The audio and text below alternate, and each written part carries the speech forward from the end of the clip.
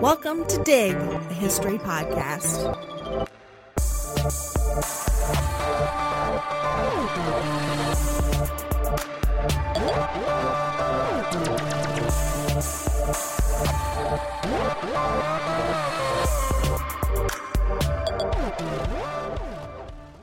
AIDS Project of the Ozarks and the similar service organizations around the country served a population deeply in need of support, care, and medical attention in the midst of a crisis.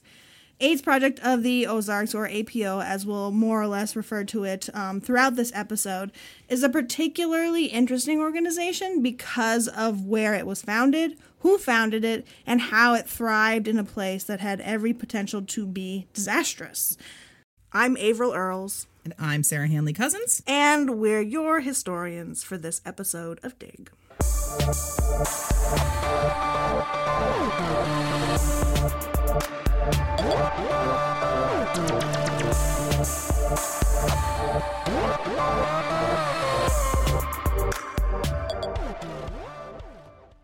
In the late 1970s and early 80s, gay men in Springfield, Missouri began to mysteriously die. Most of them had returned home to Missouri after living in bigger cities like New York and LA, sick and in need of comfort and care. But instead of getting better, they just withered and died. It quickly became clear in Missouri and around the country that gay men were dying of the same disease. In these first uncertain years, doctors and the media, as flabbergasted as the victims themselves, called the disease GRID, or gay-related infectious disease, or sometimes the gay cancer. In 1983, doctors finally gained a working knowledge of this horrific affliction, and it was called what it was.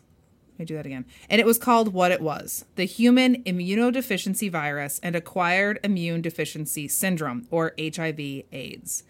Because it was closely associated with men who had sex with men, the disease was feared and loathed, and little money or attention was devoted to stopping its rise.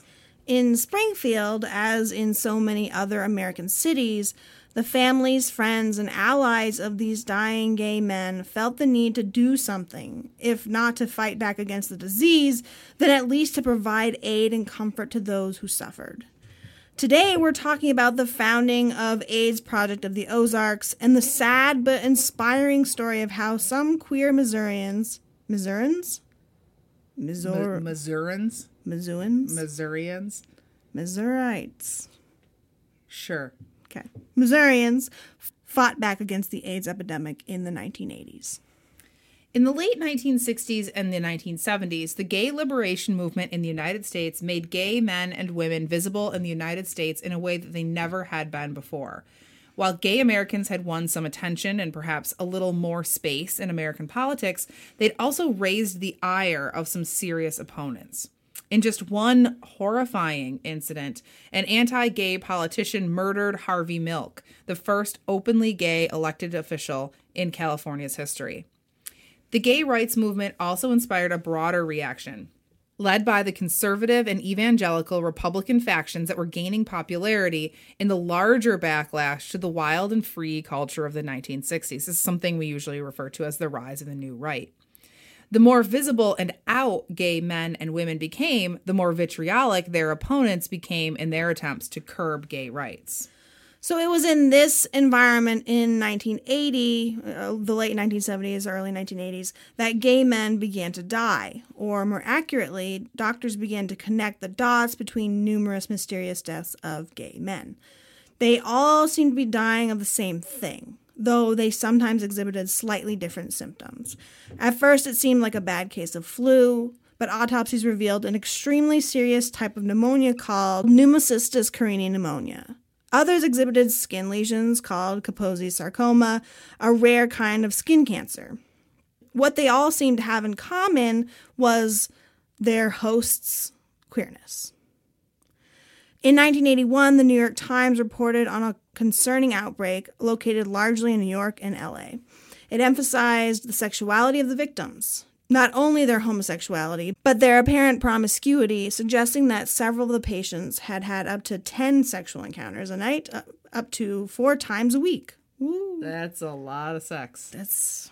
And even if they had been, Right. right? Like, there's nothing wrong with that. No. Like you get some when you want it, right? Kind of the dream, right? Yeah. So, but it's the combination of kind of wanton promiscuity, lots of sexual partners, and the fact that it's men having sex with men. Right. And in addition to promiscuity and gayness, the media was also linking these men to using recreational drugs and that they had been treated for other sexually transmitted infections in the past. Yeah, we'll link to this New York Times article. It's really, I don't know, it's really a treat to read because it's like layered on in this like, you know, there's this scary outbreak. And of course that always scares people in the way that like Ebola scared people. There's a scary outbreak. It's being spread by these sexual deviants who are taking all of these weird and mysterious new drugs and then having sex with each other and these wild orgies. And of course, written in New York Times speak, but it's kind of adding to this hysterical atmosphere. And just a note about this whole promiscuity angle, which obviously is being vilified by the New York Times very overtly. But another aspect of Ellie's dissertation that we aren't actually going to talk about today in great detail or at all is Ellie's chapter on the normal heart, which is a play, and you can watch this because HBO made a like a movie version of it. Just a couple years ago. I think. And one of the things that the characters in that play discuss is that so long this community of men had fought to have the right to have sex with whoever they wanted whenever they wanted, to go to wild sex parties, and they weren't going to stop doing that no matter. And they believe that, you know, some of them believe that this disease was, you know, a conspiracy by the government to eliminate the gays and all this other stuff. So there's all kinds of layers of tension and how people got involved in fighting AIDS, in supporting AIDS victims, in dealing with the AIDS crisis is really complicated. Yeah, and how gay men themselves tried to make sense of it and tried to continue to live their lives through the epidemic. Yes. I know that there's a book, I believe it was a book that was written at some point during it that was called How to Have Sex in a Plague. And it was about, like, how do you date? How do you continue to have those needs met when you could die from these interactions? And this is also all at a time where none of this is very well understood. Absolutely. Condom use isn't even that widespread or that accepted. I mean, condoms existed, but their use wasn't established maybe in the way that it is. Fingers crossed it is now. Use a condom. Within months, the Associated Press was reporting that the number of deaths had increased that same year, 1981, from 40 to 100. And by the end of the year, it had risen to 121. In 1982, what had been known alternately, as we mentioned before, the gay cancer, the gay plague, or this gay-related infectious disease, or GRID, was officially renamed Acquired Immune Deficiency Syndrome, or AIDS. The deaths quickly mounted. By the end of 1989, 27,408 people had died of this disease. I just want to pause here. Think of the hysteria, the crazy media hysteria, social media hysteria too, around Ebola. Yeah. And how many people in the United States suffered from Ebola? I think it was like 3. Yeah. And a couple of them didn't even actually have Ebola. They were just people who had visited places that had outbreaks and then came home, and they were forced into quarantine, and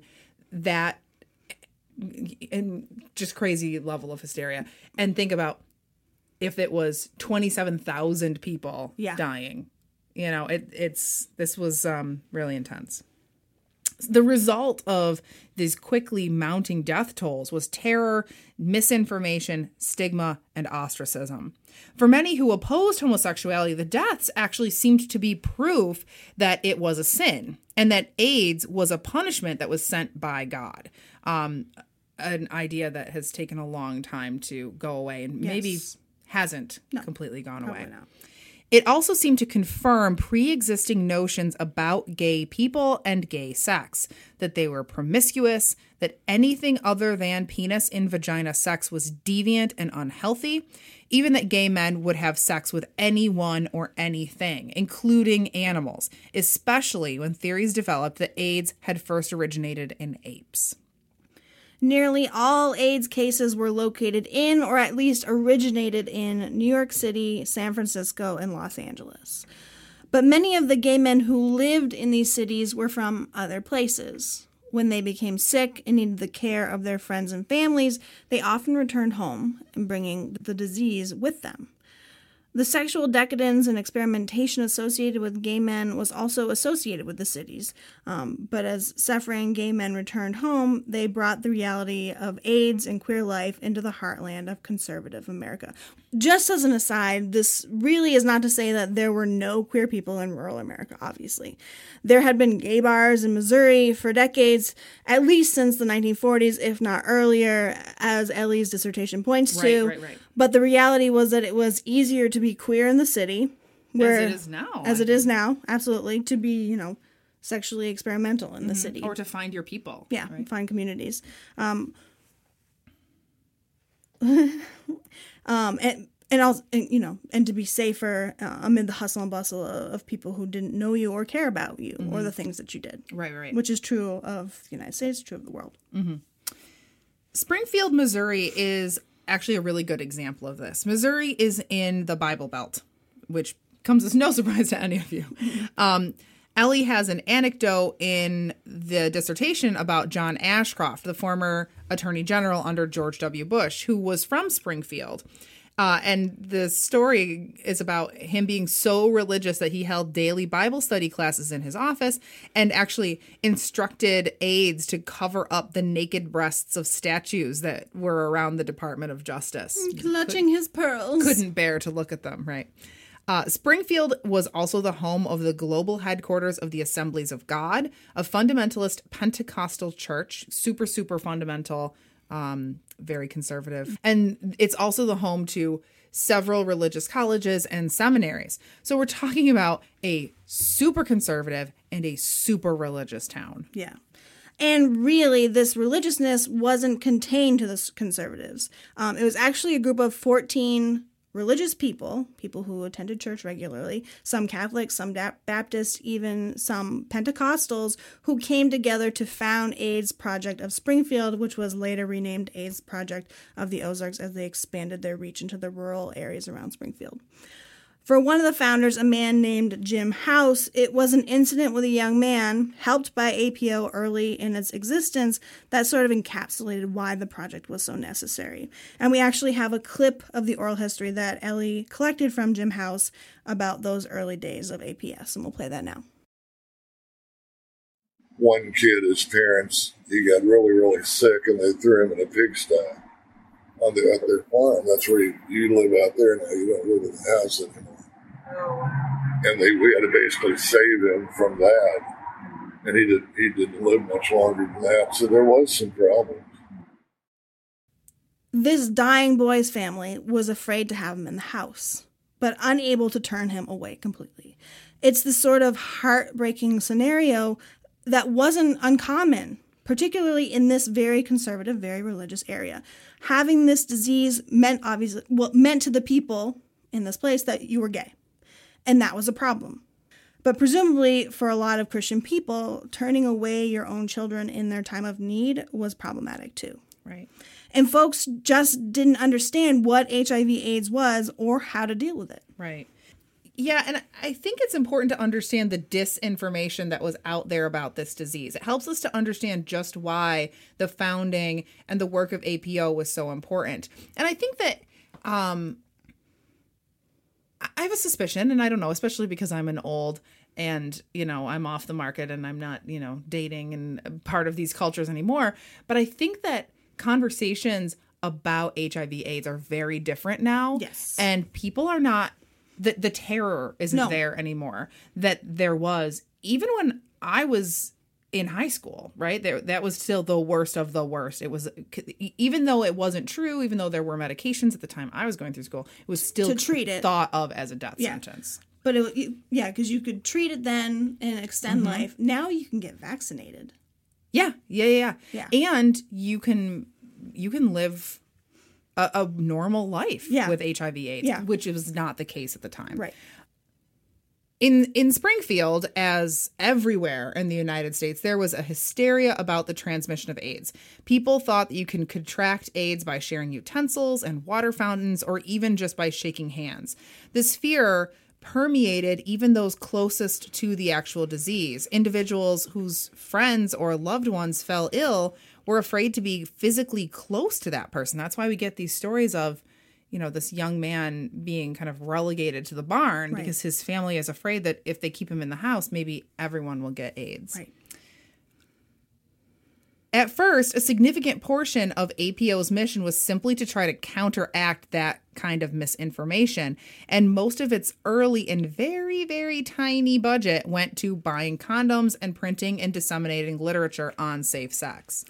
They just didn't have the budget to take on projects that other groups in larger cities were implementing, such as rent assistance programs, which were important for people who could no longer work. Right.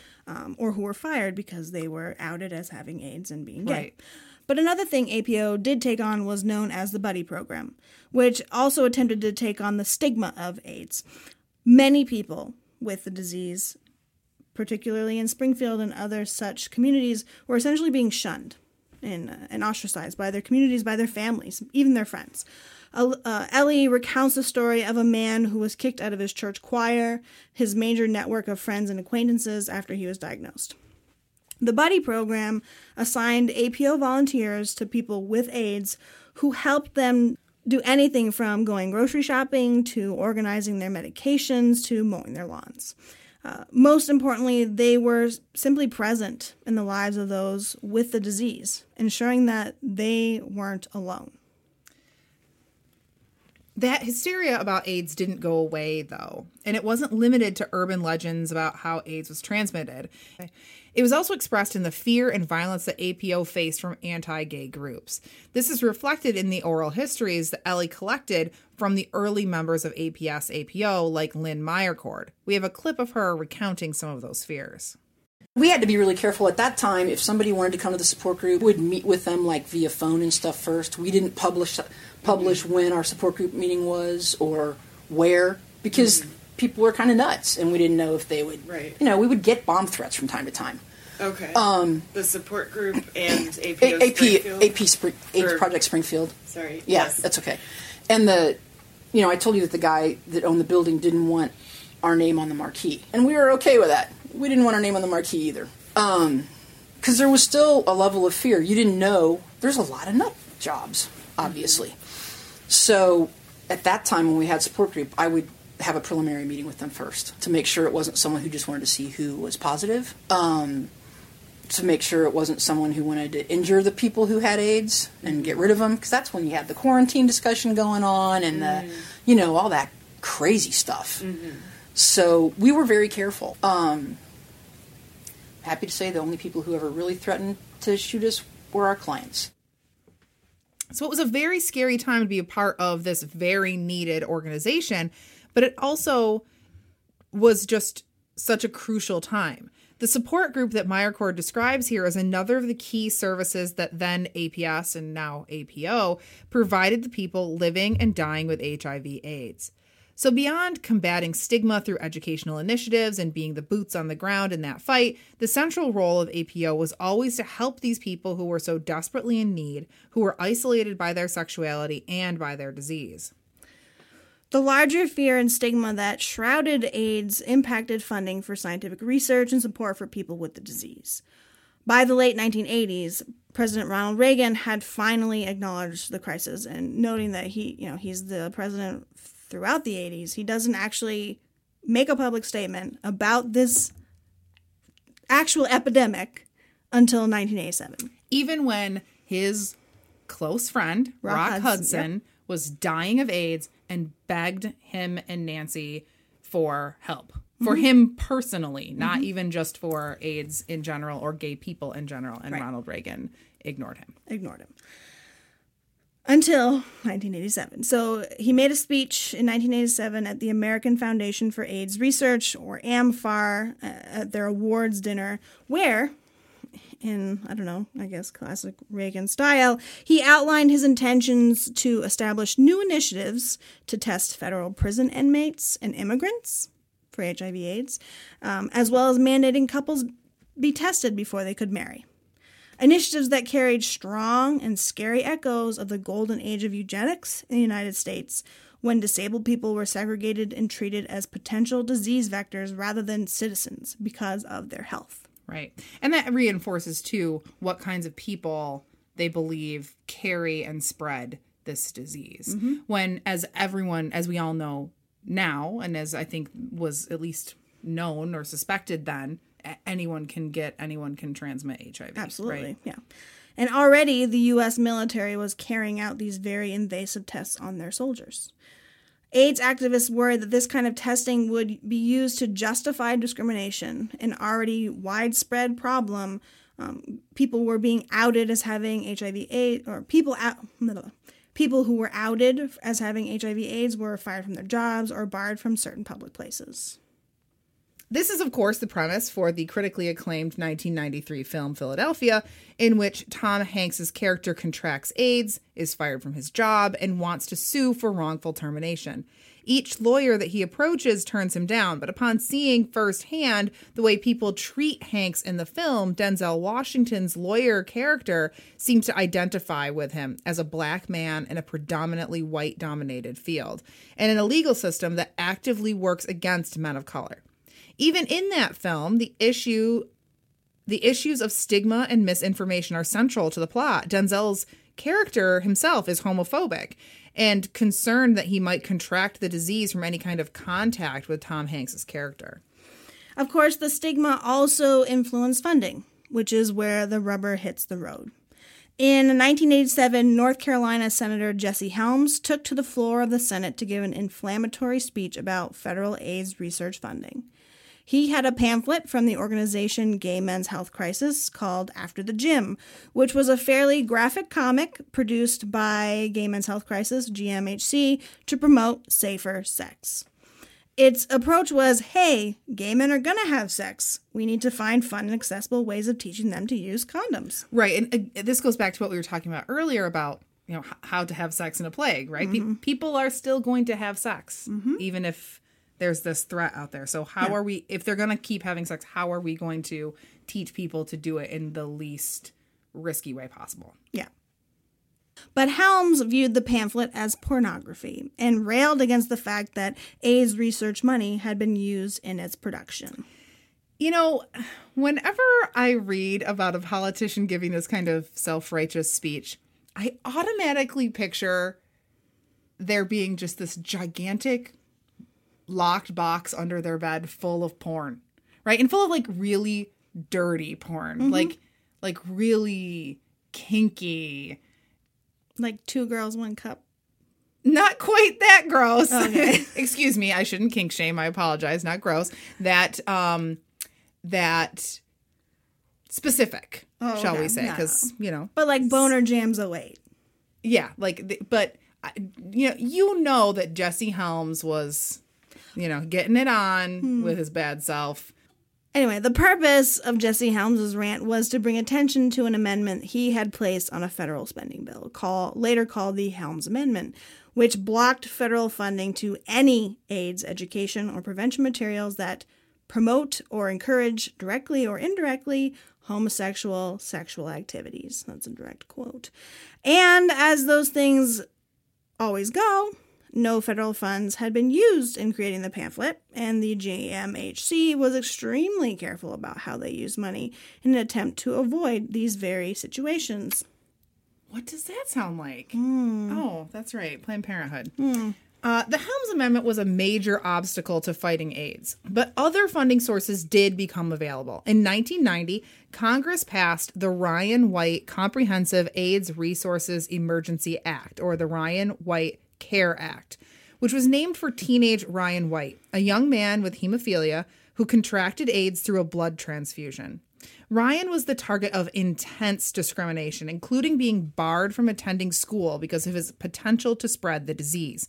And he and his mother were powerful activists. In no small part, his story was so effective in bringing about legislation because he was a sick and passive child, not a gay man. He had not gotten AIDS through any fault of his own. He hadn't been participating in quote unquote deviant activities. Right. And so it made it much more palatable once people realized that, and this is something else I think Ellie mentions at one point in her, this is something else I think Ellie mentions at some point in the project, which is how AIDS babies, quote unquote AIDS babies, sometimes changed the rhetoric around the disease. Yeah. As soon as the act was passed, APO applied for a grant and became one of the first agencies in the country to receive funding from a Ryan White grant. This funding was critical to APO, making it possible for them to seek out larger offices and offer more services. And I also want to point out that another reason APO was able to hang on, even in the face of this discrimination and stigma, was that public health officials like Harold Bench, who was the commissioner of public health in Springfield, framed AIDS not as a gay issue, but as a public health crisis. Which it was. Which it was. I mean, it was also a gay issue. It was. was. You shouldn't say that it wasn't, but Right. But he brought right. wider acceptance to it, I guess. Yeah. By framing it that way. Exactly. While in larger cities like New York and LA, AIDS activism was focused on gay men, Springfield and APO took a slightly different approach. Other AIDS organizations in the area were small or even failed because of the intense stigma of same-sex sex. But Springfield's approach of framing it as a health crisis rather than as a moral one helped it to thrive.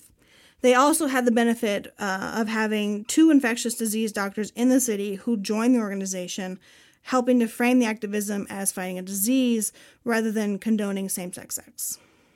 For those fighting the AIDS epidemic, the most commonly shared experience was death. APO, too, was touched by death, and not just of the patients that they helped care for. Gary Hogarth, one of the organization's earliest executive directors, who was instrumental in landing that Ryan White grant, was diagnosed with AIDS shortly after getting the good news about the funding. Hogarth had been a powerful leader for the group, and his diagnosis left his colleagues worried about what would come next. Hogarth passed away in 1991. Ooh. Cheers. AIDS Project of the Ozarks, it turns out, was one of the success stories of the AIDS crisis. As other organizations petered out or just simply failed, APO is still at work today in Springfield, Missouri. Currently, there are 5 part-time and 35 full-time employees serving 29 counties in southwest Missouri, 24 of which have been designated as rural. Rural. Do I say that weird? Rural. As rural. The story of APO is so important for so many reasons, but I think for me, what I find striking about it is that it helps us to remember that the AIDS crisis was not contained to cities and that it affected people in so-called Middle America too. Yeah, and I think the reason that I think it's so critical today is that we've been having an awful lot of conversation recently about this so-called, cultural divide between urban and rural, between liberal elite coasts and conservative blue-collar rural areas in the United States. And stories like APO remind us that this is just really not an accurate view of the United States, either today or historically. Gay people might have congregated in the cities as a way to find their communities, but they also lived and loved and died in the rural South and in the West.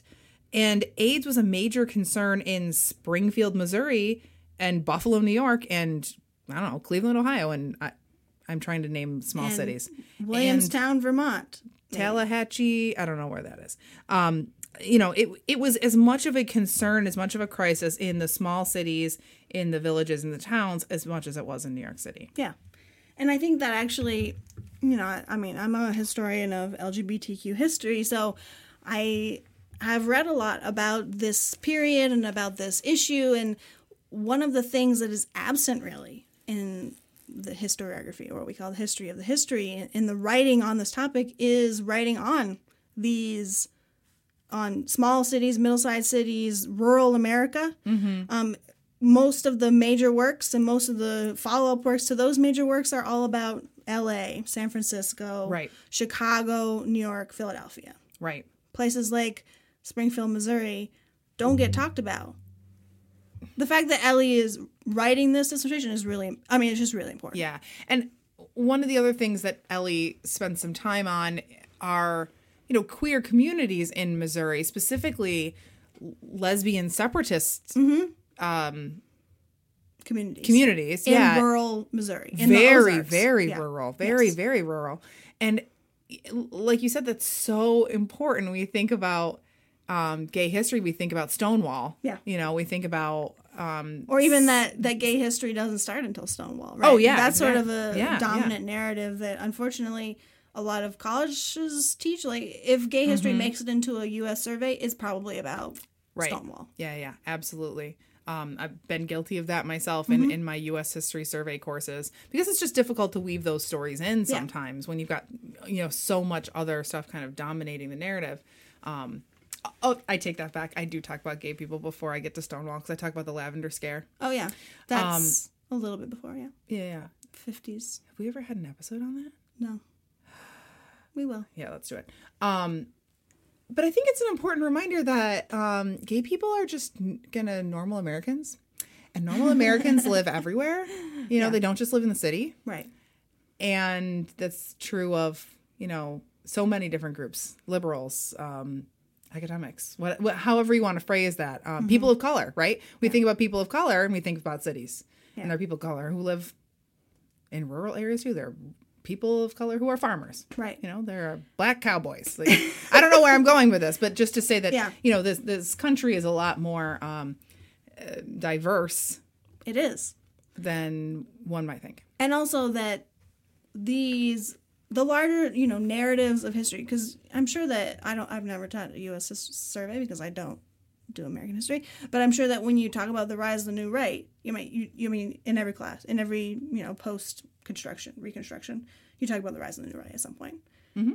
This is very much part of that narrative. This, the emphasis on the family is in response exactly to a fear of homosexuality and promiscuity and this AIDS crisis. Yeah. Right? Yeah. It's reactionary. It's reactionary to the rights movements of the 60s and 70s, and the feminist movements and the gay rights movement. Absolutely. Absolutely. And civil rights, everything. Yeah. So when we talk about, gay history, I think that's misleading, because you can't really separate out gay history from the rest of history. History is just history. Everything, women's history is just history. Right.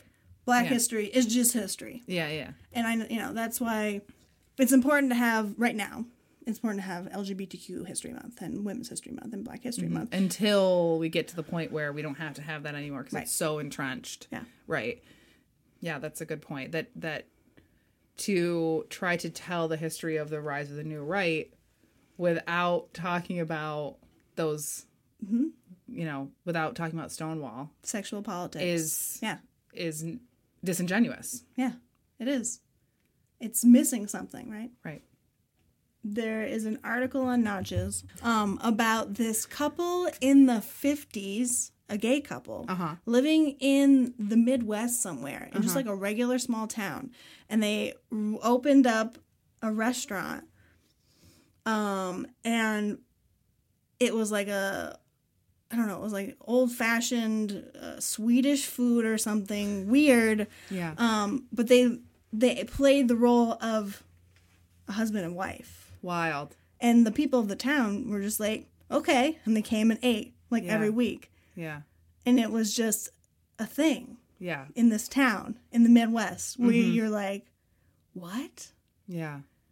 No way. It blew my students' minds. Right. I mean, I think that we often look back at, especially when it comes to rural America, we often look back and we think like, oh, so close-minded. Right. Of course, this would have made such a big deal. But just as today, when you know someone Yeah. and someone's a part of your community or, All those strangers visited them too. it's interesting. Just randos coming through. I think it might have been a bed and breakfast. No, maybe not. I think I read this. Yeah, it was I think I really read good. this. But I mean, I think that speaks to this whole, like, part of Ellie's project is breaking down the assumption that just because we're talking about Southwest rural Missouri doesn't mean that obviously that there were gay people there. There were gay people there. So there's that. But also that there was a burgeoning community. And it in part comes out of this kind of activism, but there is a sense that things are not always so black and white in terms of how people react Right. to sexual difference, to expressions of sexual love. And just because we had this moment in the 80s where there was this hardening around heterosexuality, Right. doesn't mean that was always the case. And certainly even in the 80s, it wasn't always the case everywhere. Yeah. And I mean, Rock Hudson is a good example of that, right? The Reagans knew he was gay. They knew he was gay forever. Everyone in Hollywood knew that Rock Hudson was gay. In Hollywood, everyone was gay Well, yeah, sure. for a little bit. But like you said, this kind of backlash, this reactionary rise of this new super conservative politics relies on sort of backing away from that, kind of pretending that you don't see what you know is there and has always been there, right? It's kind of a distancing yourself from that. That also made me think about the fact that APO was founded by religious people. Yes. Including, I think, a pastor. Right. Yeah. And I know Ellie elsewhere in the project talks about very conservative religious women being involved in relief work for people with AIDS. I think that a lot of it, it's slightly problematic in that they're mostly kind of like giving their attention to those AIDS babies rather than to the gay men. But I think it also shows us the really complicated shades of gray when it comes to religious people. Yeah. And even people who are part of these very conservative, very strict interpretation, fundamentalist, churches, adhering to those beliefs is a lot harder when you're seeing people suffer. Yeah. Especially when you know those people and you love them. And that can make you change. It can. It can also not. Yeah, I mean, exactly. It can also confirm your assumptions about the way that other people live their lives, right? Yeah. Like, you've brought this upon yourself because what you've done is deviant. Yeah. That seems kind of self-explanatory. And I don't want to suggest that... Self-explanatory? Yeah, self-explanatory. Yeah. I don't want to suggest that because there was this burgeoning gay community, there wasn't also violence against gay people. Oh, yeah. Like, hardcore... I mean, this is also... Springfield, Missouri is also what we call a sundown town, where if a black person was in the town after sundown, they would get lynched, right? Well into the early 20th century, maybe longer. So there was also a culture of violence against difference. That is also true. But that this kind of sexual expression, community connection can survive and thrive in those places is important to recognize and to think about as well. Yeah. It's a good reminder of what I'm struggling. I'm struggling right now with my students to do this, is to think about the history in nuanced terms. We really want, and it's really easy with stories like this, Yes. to think about good guys and bad guys, evil guys, and not evil guys, righteous people, right? And Right. APO in this story could be the righteous and the conservatives could be the evil, and that confirms kind of how we frame these things.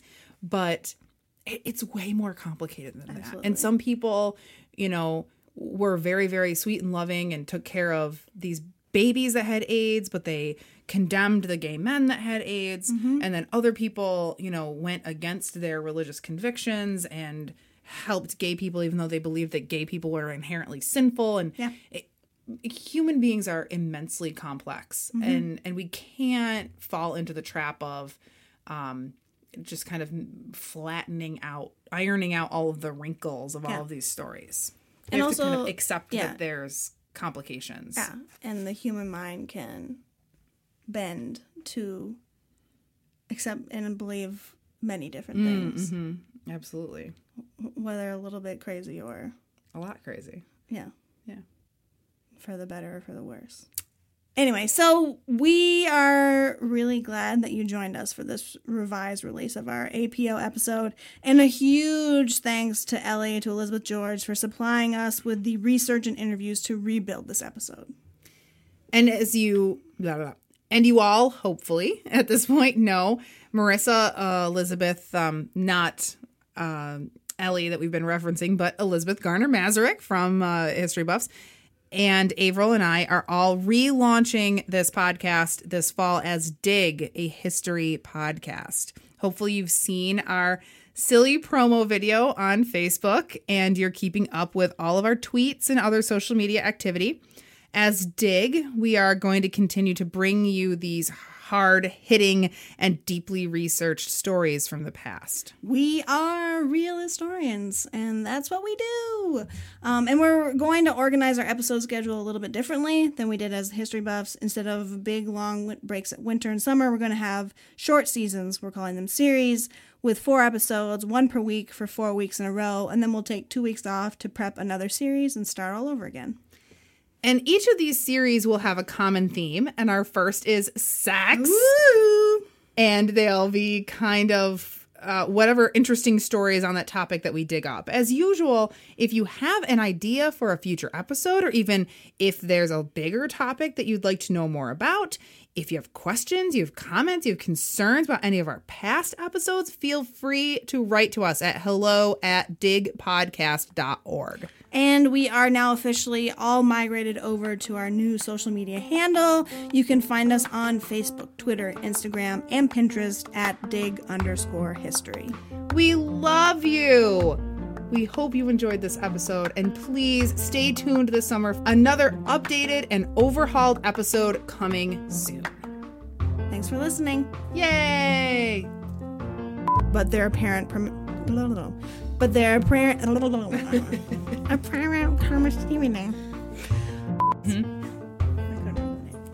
Because it was a man's name. I guess when my dad was there, maybe I told you this, they had this big tree on campus that was like symbolic or something. It was like a big deal. Sense, yeah. And somebody, because it's a forestry school, somebody Right. there was like this big fight because I don't know if it was like people thought that it was unhealthy, the tree was sick or something. There was a big fight and somebody chopped down the tree in the middle of the night one night. And then what'd they do with it? Did they burn it and make it into s'mores? No, it was like just like an act of drunken vandalism. Like it wasn't like we're gonna secretly take it down. Like the college had nothing to do with it. That's my only Paul Smith story. That and my dad was like, I was really grumpy the whole time I was there. I was really unhappy because all the girls were really ugly or they were lesbians. There was 2 girls at the whole school and they were ugly/lesbians. So both were both lesbians and ugly, or just one was ugly and one was He lesbian? didn't clarify. He was just mad that there weren't people there for him to hook up with. Well, he could have swung both ways in that time of his life. It was an experimentation phase. Not for him. He missed out. I know. Even he was, would have worked because he also spent all that time on boats with other men. He really did miss out. Yeah, for like long periods of time. Weeks So and many weeks. blowjobs could have been exchanged, I guess. This is a gross conversation. Somehow it always our outtakes always are. That's how you loosen up. Okay, Okay. loose. Or Ellie's. What does that sound?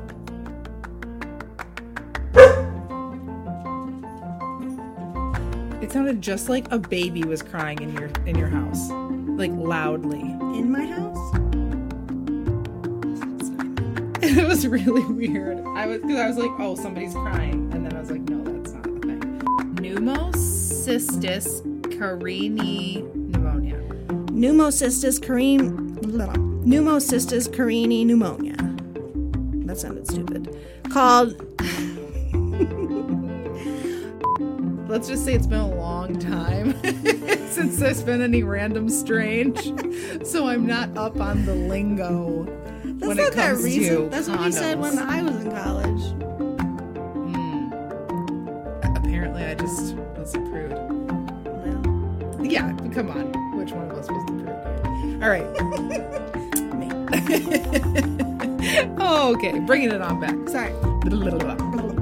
I wonder if he went to the back room of the video store or if he just got like all the videos from the front of the store that he knew would have nudity scenes and then took those nudity scenes, copied them onto a new VHS with like Sharon Stone open her legs in Basic Instinct, and then just like had a compilation. What are those called? When you have Like a mixtape? like a mixtape or like a Of montage. And then maybe he added his own music. That's a lot of work. Is this coming from someplace? Do you have experience with this?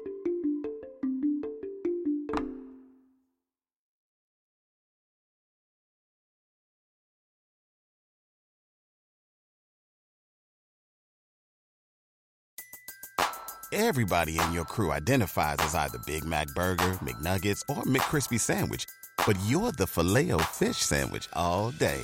That crispy fish, that savory tartar sauce, that melty cheese, that pillowy bun.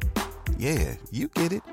Every time. And if you love the Filet-O-Fish, right now you can catch 2 of the classics you love for just $6. Limited time only. Price and participation may vary. Cannot be combined with any other offer. Single item at regular price. Ba-da-ba-ba-ba.